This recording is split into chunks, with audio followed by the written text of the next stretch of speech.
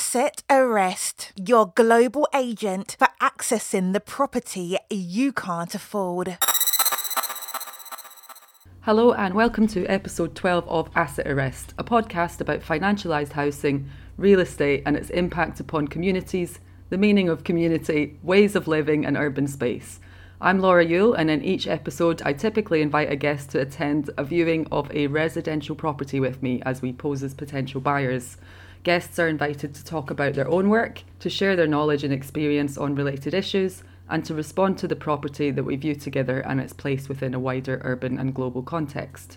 Breaking up my tour of the Pearl River Delta region, this episode takes us back to London to look at the most expensive property I've set foot in yet. This viewing took place only last week as the heightened pandemic panic broke out, and I was joined by the brilliant Feminist Economics Department, otherwise known as artist and activist Cassie Thornton. Cassie is here in London working on a project with Furtherfield Gallery called The Hologram, although given the current situation, her time here may be cut short and the planned public events have so far been cancelled. Regardless, I'm sure the project will materialise in public in different ways and at different locations in the future. Cassie uses social practices, including institutional critique, insurgent architecture, and healing modalities like hypnosis and yoga to find soft spots in the hard surfaces of capitalist life. Feminist economics is described or defined as a form of economics that has no relation to money, but that organises home on the planet around the production of health and life. The Hologram is a feminist health militia that produces networks where we can practice skills like trust, communication and cooperation that will help us outlast capitalism. This project was in the works well before COVID-19 was on the horizons, but it now takes on an even more urgent appeal. To quote from the booklet Cassie gave me about the project, "Regardless of gender, we want you to join a growing network of people who have the capacity to heal and who understand that healing involves destruction. And our healing requires the work of destroying capitalism and its associates, racism and patriarchy. It's no problem though, because even though you've been told that you are broken by these systems which profit off of your death, you aren't. Nothing is broken, so there is no expensive fix. You can stop saving up to be saved." The Hologram is summarised here as a theory and a practice of mutual aid, a new way to cooperate to produce health, well-being and radical social transformation. The Hologram emerged from the collaboration of a group of precarious US women and femmes in 2016 who gathered to develop an experiment with grassroots small group systems of interdependence and mutual care for an extended community of artists, organisers and healers, an intentional community in exile. Working in the context of the monstrous US medical system that doesn't provide meaningful health care, this group was inspired by the experiments of health activists in Greece who, in the face of the austerity unleashed on their country, set up community-run clinics. The Hologram is inspired by one model from Greece, the integrative model, which attempted to challenge some of the entrenched hierarchies inherent to conventional medical care and allowed for a different approach to ideas of health, authority, care and expertise. Health is not an individual possession but a community responsibility. Looking after someone's health is not only responding to physical illness, but also attending to the conditions of one's life, work, political climate, relationships, money, food, mental strain, housing, interests, and one's social life. In the integrative model and the Hologram, 3 people, not all of them experts, focus on the holistic well-being of one person, and that one person in turn becomes healthy and capable of being a better part of the community. The goal of the Hologram is to give people an experience of social trust and interdependence that they didn't know they could have. It's meant to teach, through experience, that each person's health improves by an increase in the well-being of people around them. The booklet then goes on to break down some ideas regarding where the economy ends and one begins, capitalism's false lessons, such as if we continue to work hard and play by the rules, everything will work out, and then it poses some questions from the Hologram to the reader, or the potential participant, and suggests some protocols and practices for helping us regain our collective powers. A folded insert links the project directly to the coronavirus pandemic, describing it as the first viable, scalable, social cure for it.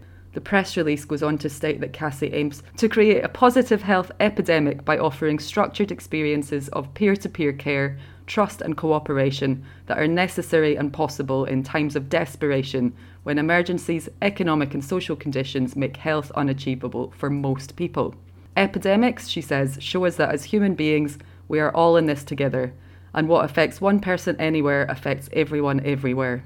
The hologram, Cassie goes on, works really well during times of confusion and instability, like if your city gets quarantined and regular untrained people have to begin to rely on other community members for support. I was really excited to meet Cassie and talk about her fascinating multi-layered practice, and given that she expressed specific interest in viewing somewhere that had extensive multi-level basement extensions, I started looking for properties in central West London that were more expensive than most things I'd seen so far. It was seemingly difficult to locate a house with such a basement, so I settled on inquiring about the most expensive house I could find at that time in the centre of the city, which was a house on Stratford Place near Bond Street Station. The price was £27 million, which was far, far more expensive than anything I'd viewed before, so I was pretty anxious to say the least. It was actually the first time I've used a fake name, as when it gets to that price point I'm pretty sure they Google you, so I wanted to be absolutely sure we could get into this space.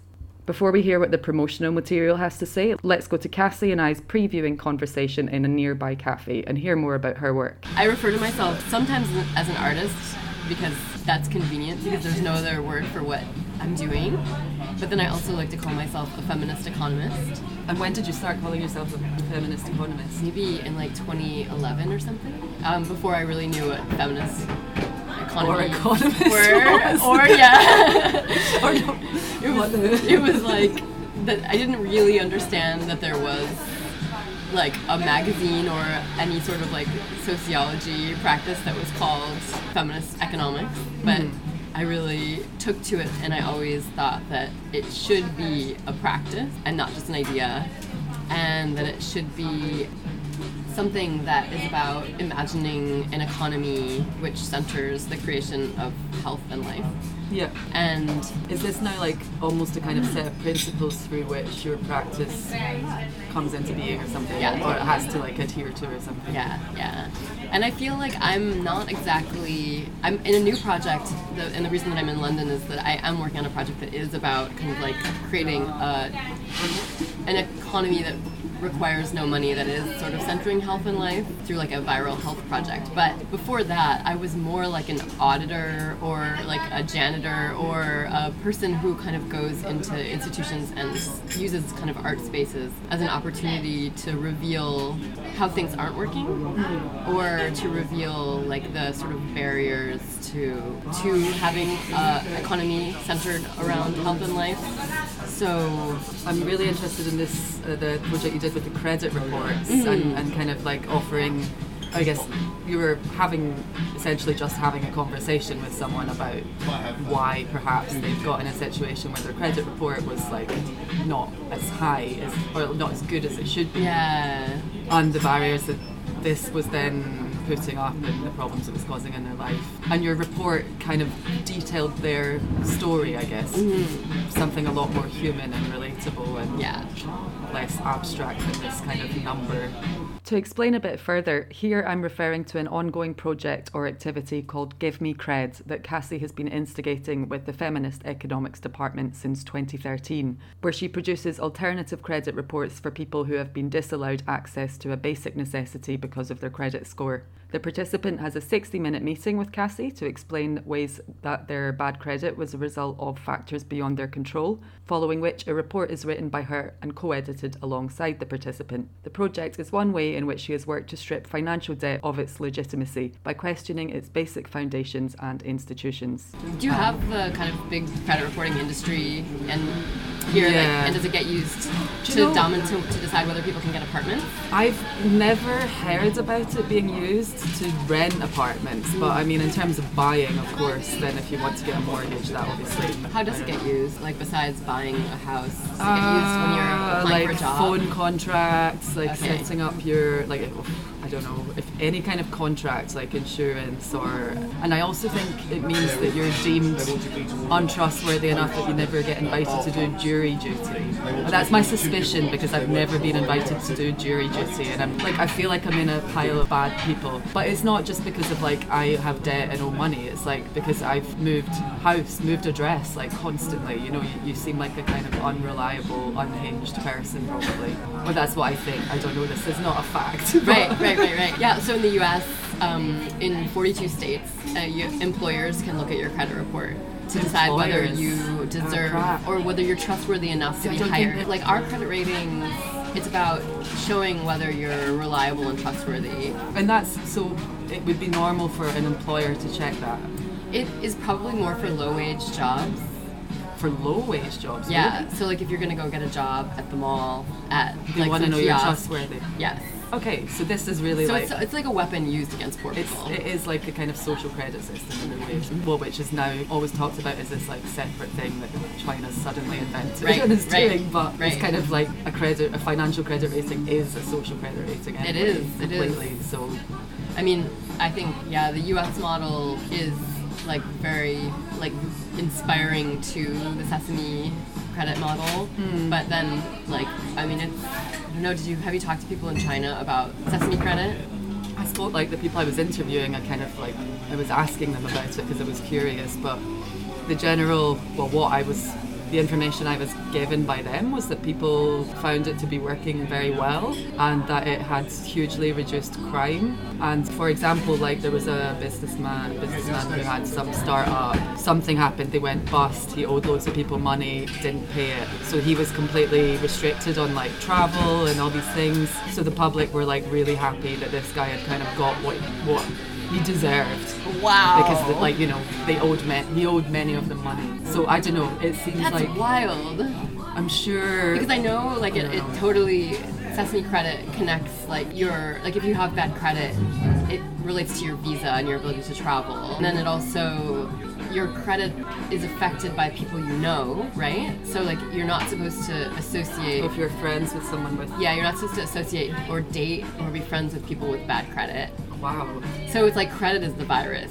Bad credit is the virus. And then, but I would never imagine it being used on the powerful. Like, that's really interesting. Well, I mean, I don't know how powerful this person had been, but like presumably if the company owed this many people money for whatever reason, then I don't know. It makes me think like here we had recently Thomas Cook, the travel agency that kind of went bust and everyone was stranded all over the world and never got money back and blah blah blah blah blah. And I'm just trying to imagine like whoever runs Thomas Cook being like suddenly like cut off, enforced isolation at home because they can't buy a bus ticket or taxi or whatever. Wow. And whether that would like make everyone happy.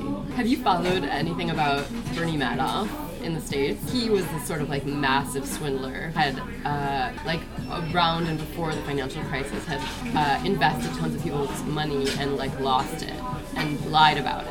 And so I don't remember the numbers anymore because it was so long ago, but he kind of like tricked so many people, so many wealthy people into losing their money. Then what and happened? so he ended up going to jail Oh, he went for to life. For And life? this has never happened before, right? Because like in the US, whoever is the biggest scam artist wins and becomes president. They don't go to jail. So this was so interesting because he did go to jail, but then it's an interesting case because he's really old. I think he's like in his 70s or 80s now, and so he has a life sentence, but he's really sick in jail. And so there's a book that's been written a couple of years ago, I think in 2017, that's about, I can't remember what it's called, but it's about whether or not he should have to sustain his life sentence even if he's really sick. Should he get sick leave? Should he get some sort of like care, even though he, ruined a bunch of people's lives? And he didn't kill anyone though. he didn't kill anyone. It's all about money, but like our sense of kind of like vengeance and justice around money and like how he ruined a bunch of rich people's lives. Yeah, Jesus. That's crazy. It's just so interesting to think about like what counts as winning and what counts as losing and how you get punished. But the credit rating system in the US is like, it really is very, very predatory on poor people. It's so crazy because basically if you are poor, you don't really probably have any health insurance. So if you die, if you have a broken leg and you have to go to the hospital, like that could set you back $15,000 or $20,000. And what happens then is like that becomes, it's paid for and it's your debt, or it's like sometimes do you have to take a loan, or do you have to? That can happen. You can do sometimes that. you can take a loan. Otherwise, sometimes they there's cases where people actually get their credit checked at the hospital before they do a surgery, which is insane. Or you just get the surgery and then you have a bill and you have to pay it back to the hospital, and they charge like a hospital would probably at a certain point pass it over to a different kind of creditor who would pursue you to get them money, but then they would add like service charges and fees and stuff, so it ends up that the cost keeps going up. So a lot of people, when they have a bad credit score, it's because of a health emergency. And then, like, if you can't work because you broke your leg and you can't work for a few weeks, and then you like lose your apartment, like, it's really hard to get another apartment because all landlords, they've always been able to look at your credit report. And there's just a lack of understanding amongst like landlords. Like, obviously they want to be paid their money, but you know, surely it could be anyone that ends up with a health problem and then in trouble and kind of like cut out of society. Yeah, I mean, totally. Yeah, it's just so easy. It's like it's easier to fall in one of those cracks than not. So like, I mean, most people who are kind of like housing insecure, it really has so much to do with like a history of like having some sort of emergency happen in their lives that they could not really come back There's from. no like contingency. So how's like coronavirus? I mean, like, is that going to be an individual's cost? It's going to be a shit show. I don't know what's going to happen. Because also, I mean, the homeless population is getting so big. Like, I mean, there's not going to be self-isolation. No. I was thinking about that the other day as well. Like, what, the homeless would just be left to die, right? Their immune systems are bad. And if they don't have medical care and they have compromised immune systems, then it's just like, it's very scary. But I think that the interesting thing about the project of doing credit reports, and it applies to like I think anybody, is that like when you actually look at somebody's larger narrative, like it's pretty amazing what people survive. And the goal of that project was like to actually get to, through interviewing somebody and finding out like all the challenges they face and all the ways that they've solved problems or created community to like help survive, that like revealing that to them even is really powerful, because a lot of people just feel like failures, but they're not. They don't see that it's actually the system failed them. This is a lot of shit that you have to go through, and it's like you made it through, and you're and so like just by actually having somebody listen to you and say like, well, like, congratulations for surviving a really predatory system, and also like these are all the conditions you faced and survived. People would feel really different. So part of it is like a kind of weird financial witchcraft, which is just about flipping the story for people and being like, actually, and then that does help them, because it helps a lot. The way they hold that story or like communicate about certain things, I guess, changes. Totally. Yeah, and I think like a lot of people would just go to the next appointment for an apartment and get it, and I just think it was like financial therapy or something. Totally. I don't know what that is. Yeah, no, it's but radical financial literacy. I think you're just like, oh, actually, this is how the world works, and this is like me in that world, and it's not my fault. Like, I'm not an isolated failure. And then we'd make this document for them too that looked sort of official, and I would put references on it from people that like have important jobs, and they could staple that to their regular traditional credit report in their resume or whatever. Actually, Elizabeth Warren, who's running for president, probably one of a few good things that she's done was create the Center for Financial Protection, CFPB, Center for Financial Protection Bureau or something, and it was basically like they did a bunch of stuff to make sure that people could actually see their credit reports, because before that you'd have to pay like $30. Yeah, I think like I have like a free subscription to something that shows me it, but there's certain things I can't access and would have to pay, I think, for like a detailed breakdown. Yeah. So of course I'm not going to pay a monthly subscription just to like watch my credit go down. It's kind of like an online game. Good thing they don't check my credit rating for viewing £27 million apartments, actually. It's kind of surprising that they don't do something like that. They don't do anything. They didn't. I mean, like, usually I call and they at least are like, what's your budget? And, you know, like, but obviously when you say when you ask to see the most expensive thing on the market, then I guess the project you've done that kind of more directly links to this idea of real estate is Desperate Holdings. Yeah, Desperate Holdings Real Estate and Landmine Spa. Desperate Holdings Real Estate and Landmine Spa was a 1-month pop-up by the Feminist Economics Department held at Dream Farm Commons, an artist-run gallery located in a storefront in downtown Oakland, California. And you were living in San Francisco when you did this? I was living in San Francisco before I did it. Before you did it, okay. I was living there until 2016, 2017. Okay. And then I just did this project last year. But it was using some materials that I got when I lived there, which... Oh, so you kept the clay for a while. With like it was like my most precious possession. And is there now a building on that site? Like, is it being kind of constructed? Well, the story is that like in 2014 they started to dig a giant hole in the financial district of San Francisco to build the Salesforce Tower, which would be like the tallest tower on the west side of the US, like west of the Mississippi. And it was like, you know, like right in the middle of the financial district. So there's just this whole area now called like Salesforce Village or something like that. And so they're the biggest tech employers in San Francisco, Bay Area. And so they were digging a hole, and I mean I've never seen a hole that big in the middle of the city. Like it was like 200 or 300 feet deep, so really, really deep. And I was with a friend, and I just asked if we asked the construction workers if we could see what the dirt looks like when you get that low. Just because I've never seen it. Like, what do you, like, I thought there'd be like fossils, or I'm sure there's something, but I didn't know what. And the construction worker was this kind of rad woman, Patricia, and she's like, oh my God, are you an artist? And she's like, you're not gonna believe it, but the clay that we're digging, or where we're digging right now, has this like clay we've never seen before, and it's this like really beautiful, rich, dark, smooth, clean clay. You'll freak out. So she brought us some, and we touched it, and it's like, it smelled really good, but it would have been underneath the transit center of San Francisco for 80 years. So you'd think it would be really toxic from like petroleum and stuff leaking down. But it was beautiful, and then she said just come back late at night with a truck and she'd fill it up, and so we did. And so they gave us this like big box. It was probably, I don't know how many gallons, 10 gallons of the clay. And I was like, it became really like an obsession of mine to figure out like this stuff, which is like part of the land of like some of the most valuable real estate in the world, brought to the toxic dump.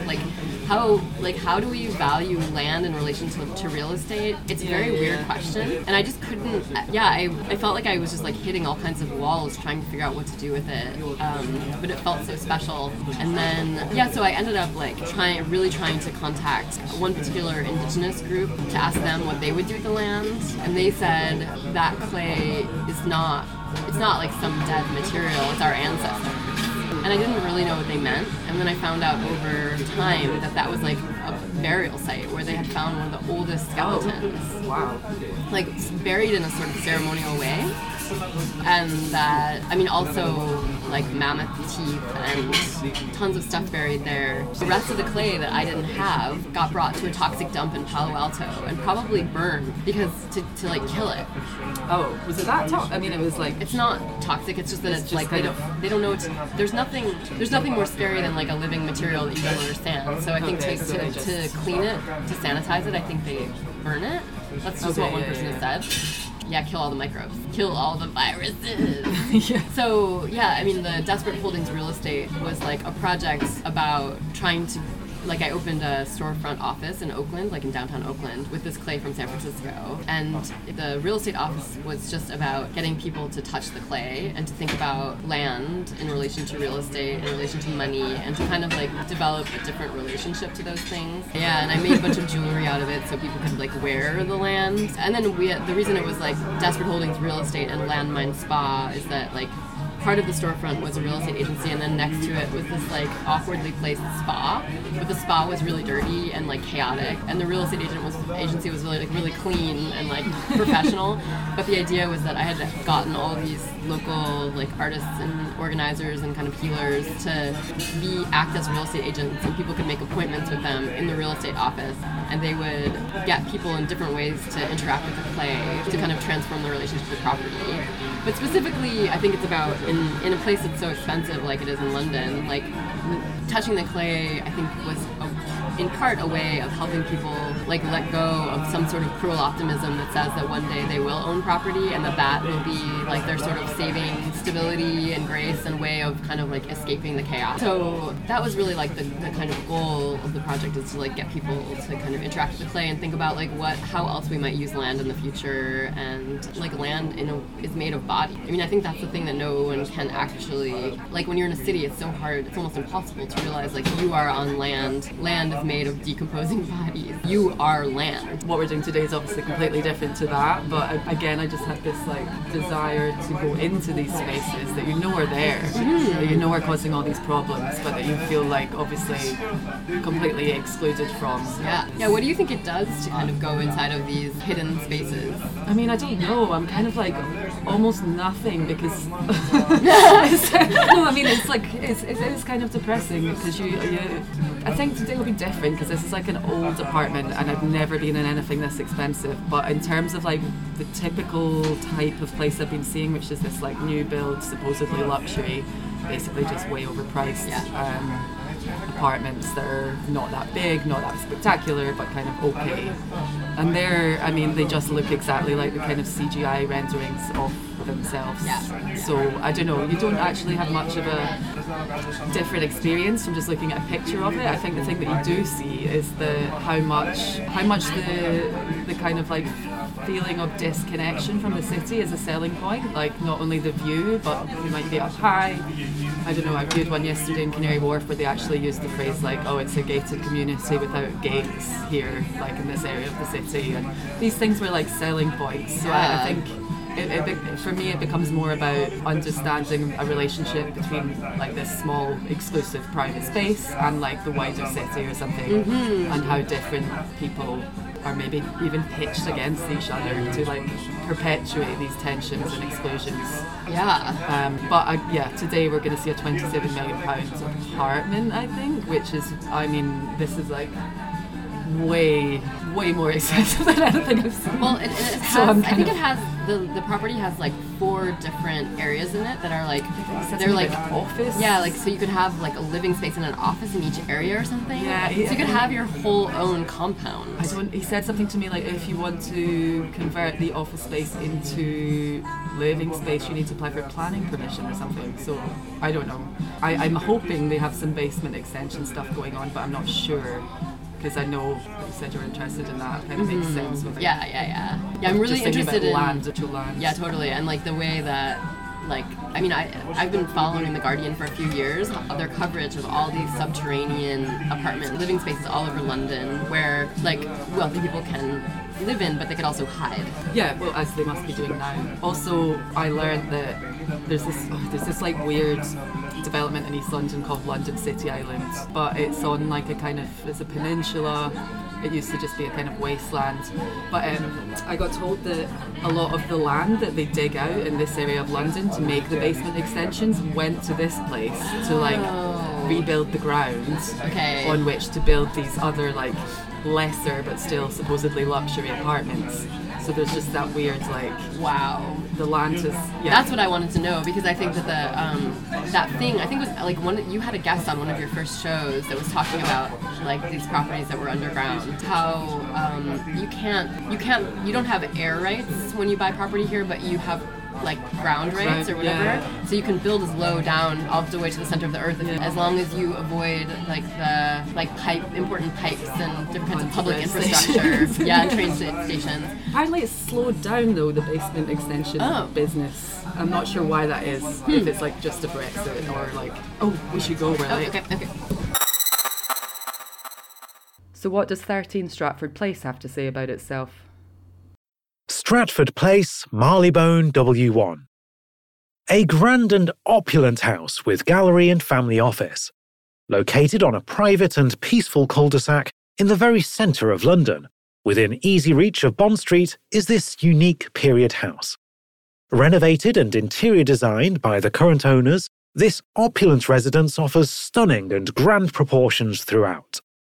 Currently consisting of an impressive and substantial 4-bedroom suite residence, 2 large terraces, 4 reception rooms, gym, sauna, with office space and a gallery on the ground and lower ground floor via separate entrance. This would be ideal for a buyer looking for an outstanding residence and family office. And given that I was so incredibly wealthy, they obviously were keen to show me more options. I agreed that we also visit a new high-end development by Regent's Park, which is on and called Regent's Crescent, and developed by developer CIT. Having never heard of CIT, I checked their website. They describe themselves as a value-added and opportunistic real estate investor who see asset management as a creative industry. Interesting. As this was a new development, they had a substantial hardback brochure with plenty to say. Regent's Crescent, a masterpiece in modern living. Introducing 67 Grade 1 listed apartment residences and 9 garden villas, set behind a sweeping facade. A jewel in the crown. Built in 1820 for the Prince Regent, later King George IV, by the defining architect of the Regency period, John Nash. A royal path carved from Buckingham Palace to Regent's Crescent. Just as Nash's hands crafted London in 1820, masters of their craft have spent thousands of hours recreating Regent's Crescent for 2020. Residences once built for the closest courtiers of the family of the king are now a flawless reimagining of the finest living London can offer. 1820 in the Regency period was a time of spectacular opulence and decadence. This is a journey behind the facade, a procession from palace to palace down the spine of London. We want people to feel the sense of arrival, to enjoy the seamless flow through their rooms, the joy of being at home in an exquisite space. The moment your car is parked for you, the morning coffee taken on your private terrace, the views over the park. These are all facets of the experience of hotel living at home. London goes beyond any boundary or convention.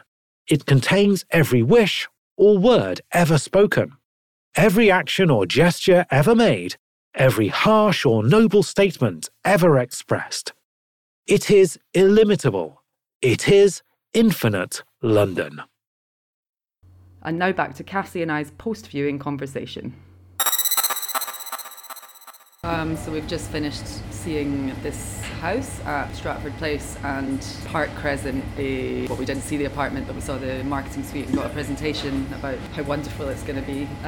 What's your how did you find this experience and the properties? I mean, it's sort of like entering a vacuum, like into a part of the city or a layer of the city that's always existed, but that you can walk around and never see. Do you ever read China Miéville? Have you read The City in the City? I often use that to talk about my city and the difference between like indigenous people and settlers and how they don't see each other. But this felt like also an example of it where like I made a breach by entering the other world. And so in The City in the City, like basically there's like two cities that are right on top of each other, but the members of either city can't acknowledge each other, or that's called a breach. And like when we turned down, was it called Stratford Place? Stratford Place, yeah. Yeah, so when we turned down and like all of a sudden the sounds of the city got more muted and the wind calmed down and there was no pedestrians anymore, I felt like I crossed into the other city, and that immediately I felt a kind of like, I got kind of like small and quiet and tired, because it's like crossing into the other's world, like you don't know the rules, and it's immediately kind of like exhausting to try to perform or understand how you're supposed to perform. And I become really aware of like I don't know what my face or my body's doing, and if it's doing the right thing, or like what would the right thing even be? Like how does a body that feels comfortable and entitled and at home in this space like act and look, and I'm sure there's not one way of anyone being in a space like that, but no matter how entitled you feel, you're still like just have your own like body language and dynamics. But yeah, it's weird how aware you become of like every little part of yourself, and then but also I don't know, I found that time also goes really weird. Like I had no idea how much time we were even in that place, or how much time I was meant to look at things. It's like when you walk around a gallery and you're trying to be like polite, right? But you're like scrolling past all the paintings, kind of like. Yeah, it's funny. Like the walls are thick or something. Like you don't actually get to stay in touch with like the rest of reality. I definitely felt like I couldn't keep track of time, and I also. But also going down that street. I mean, it's I guess because apart from for this reason, it's not the type of street I would ever have a reason to seek out or end up on. I actually I had no idea that people would live in such close proximity to like embassies and like Forever 21 or just these like crap high street stores right mixed mixed in with embassies and then some of the most expensive residential property in the city.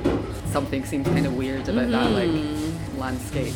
I was just trying to police my actions so much because I think like there was so much that was really unfamiliar to me. Part of it maybe is class, but part of it's also like in the US, I don't think, the US and Canada, like there isn't a kind of old money that has like such old and well-preserved stuff. Even like just certain aspects of the places that we saw like had certain stylistic things that I'd never seen before, like wallpaper that was made of like fabric, but the fabric was still kind of like, it was sort of attached to the wall, but sort of ripply, like coming off the wall, and I kept touching it, and then I was like, I'm not supposed to be touching it or amazed with textures, but a lot of it is like the materials are so fine or they're applied in ways that I've never seen before, and so I just had to keep myself from just asking very weird and specific questions about it, or that felt like that would be like not. Yeah, one room had like, the walls had kind of metal cladding. Yeah. I was touching that, like, oh, that's actual like thin metal that has some kind of amazing texture on it. But yeah,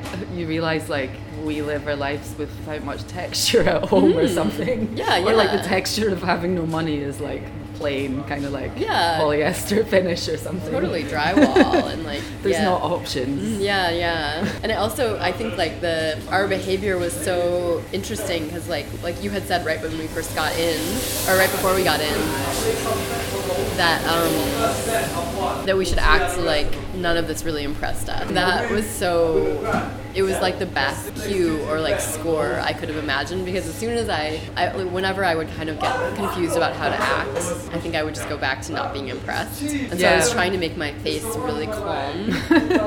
I kept getting annoyed at myself because I kept saying things like, oh, it's very nice. I'm like, oh, like, who would say that? Maybe they would, I don't know. But I don't know, you said it about really particular and kind of peculiar things, I think. So I thought it was well placed. It didn't seem like you were overwhelmed. It just seemed like you were like making sort of sound measurements in your mind or something. And it was also strange, that's the first time I've ever used a different name, because usually I like the idea of the artist kind of infiltrating in a way that they might be found out. But I thought in this case, like, they just wouldn't let me come and enter the space if they could Google me, and which they would, because I think when you talk about that much money, you want to know who the person is, right? Yeah, I don't know. The second place, I guess, is the type of thing I'm more familiar with, but I've never been in an experience where they're not handing you a price list and telling you prices and focusing everything on a number. Like it's usually like you're talking about a price in relation to square footage and service charge in relation to that. But I guess this is just another level again of you were talking multiple millions of. Well, also I think maybe there's a sort of deal going on where Andrew of Harrod is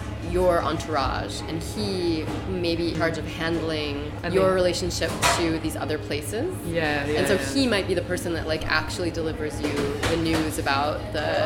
Okay. That's what I understood. Yeah. That might be like that might be his job. They kind of work together and each get a cut of some commission or something. Yeah. I'm always impressed by their presentations and like so robust. Like the whole there was a scale model of the drawer that came out with the underground facilities. Actually, the aesthetic of the buildings that we were looking at the models of, like the new development near Regent's Park, the aesthetic was not nice. So like metallic and austere. Also, like just from the little bit we saw of what I guess will be one of the apartments, like the bedrooms are tiny, everything was a lot more a lot less spacious and kind of, I don't know, I guess they're really going with the history of that building, and also I guess the access to a private part of Regent's Park is quite an impressive thing. Did we ask if that building originally was residential? I was really confused by the whole like, oh, it was bombed, and I didn't ask, like, I didn't understand what was it doing for like all the time before the developer bought it. I don't know. So it was built in the 1830s, bombed during the World War II, and then hanging out. Can't imagine it was empty, but. It looks a little bit like governmental. I wonder what was happening in that. I don't know. But yeah, so they're apparently selling like extra one-bedroom apartments for the purpose of someone getting an extra car parking space. Yeah. Which is expensive way to get a parking really space. Like bizarre trade-off and use of space.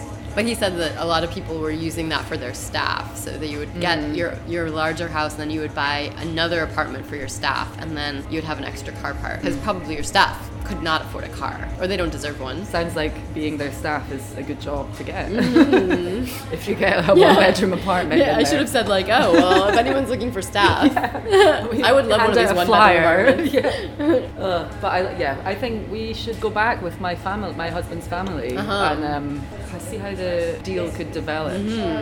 He said the price was negotiable of the first one. I wonder how low they'll go. You know, at one point I did this project where I would hire an actor to have really articulate breakdowns or like tantrums. I wonder what it would be like to work with some actors that like would negotiate and like really and work with them to develop a way to do it like really emotionally, or like to manipulate and see what happens. And what context did you have people have these breakdowns in? That like, was in the art? Like in universities that were sort of public universities that were becoming really private and really expensive. So they would cry, or just, you know, I was happy to do it actually in any university in the US because they're all so expensive, but usually in art departments, sometimes in economics departments and stuff, but basically about the reality of going to school for a ton of money with no promise of a job or any sort of stable life, and you know, around different issues like one time the character's name is Fedora Archive, and she would cry sometimes like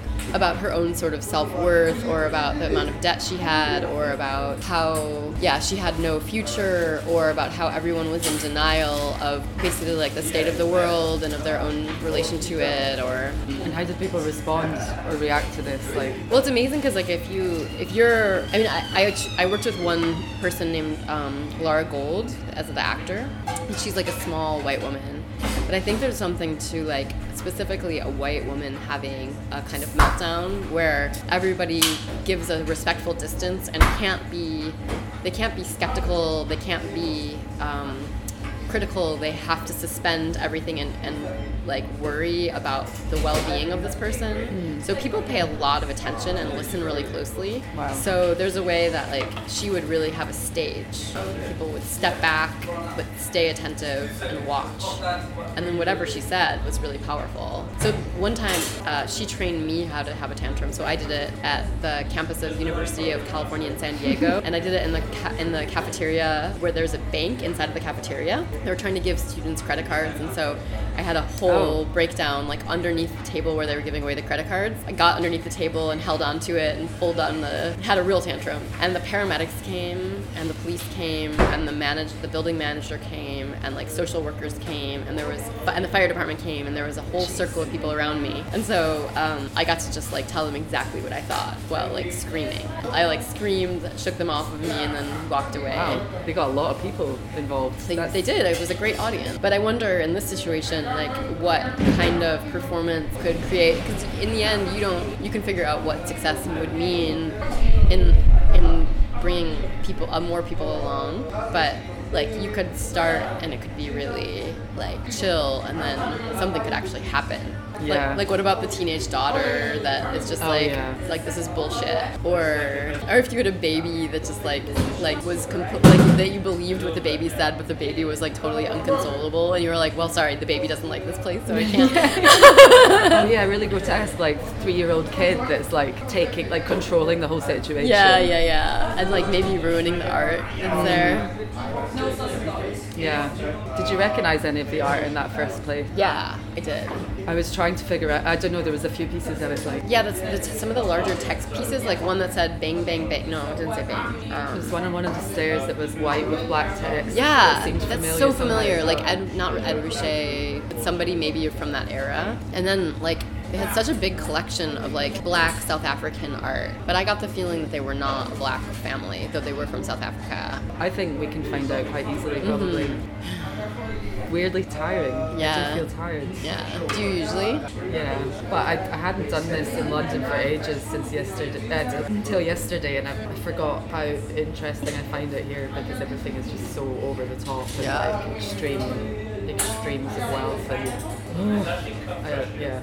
For me, the big question is like how to relate to or interact with the agents that are showing us the stuff, because it's like, I think probably likely that those people, some of them are working class and some of them might be making a little bit more money, but like how to like frame a character so that it's like still kind of not alienating to them at some point what's happening, but like also like in some, if they had the awareness or the desire, they could also feel like they were in on something if they wanted to be.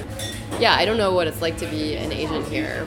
Those guys, I feel like they were quite open and would have been up for some kind of incident. Yeah. Like interesting incident unfolding. Yeah. Can you tell me about the yoga class you've done or do as a... Yeah, so I teach feminist economics yoga, and it's like it's meant to be a practice that I bring to yoga studios that are mostly like kind of more like wealthy corporate studios that specifically like white women go to, but I'll take anybody. And the idea is to kind of teach yoga, but while offering a kind of a quick education in some radical politics around like what's possible. And I ask people when they're in the yoga class to do things like take a deep breath and imagine the most annoying person that they know, and then take a deep breath and think about what it would be like to live in a society that had high quality housing, healthcare, and education for all people, and then exhale and then inhale and imagine the most annoying and difficult person you know living in a good society like that. So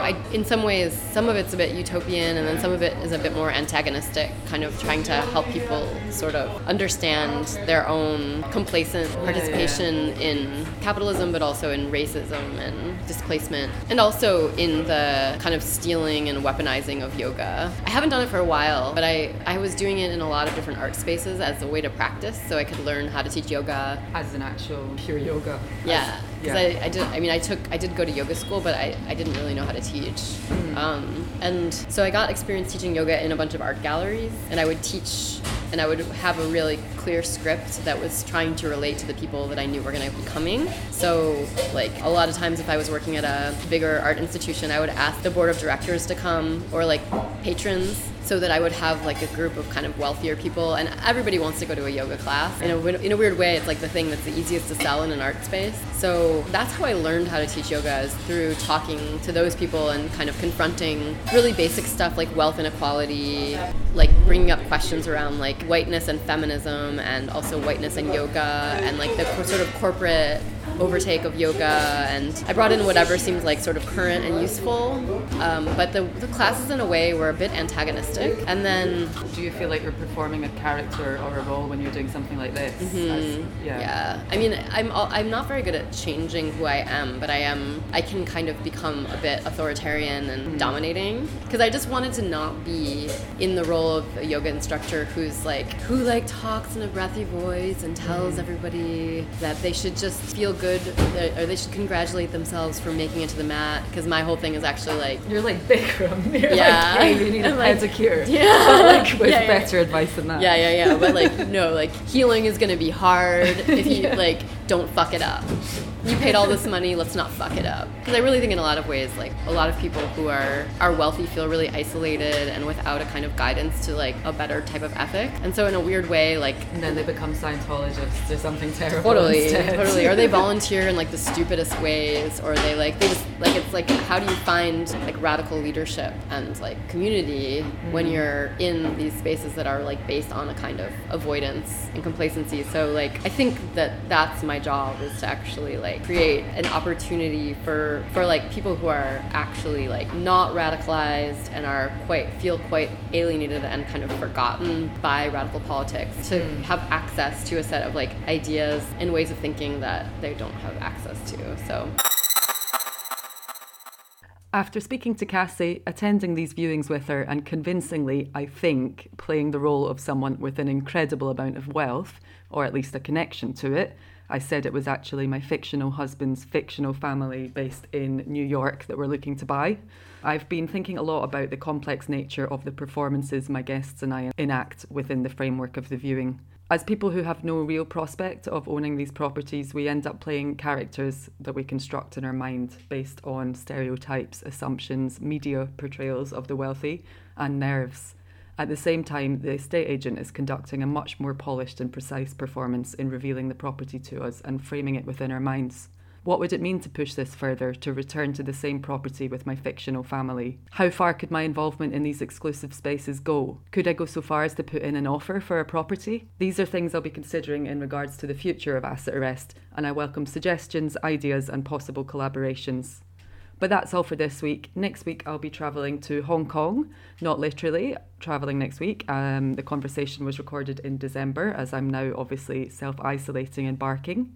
In Hong Kong, I'll be speaking to Wing-Shing Tang, a professor in the Department of Geography at Hong Kong Baptist University. Tang speaks to me about, amongst other things, the misuse of the terms gentrification and neoliberalism in regards to politics and urban development in Hong Kong. Till then, stay safe, stay indoors if you can, and stay healthy. Bye. Asset arrest, making contact, gaining access, asking questions, wasting time.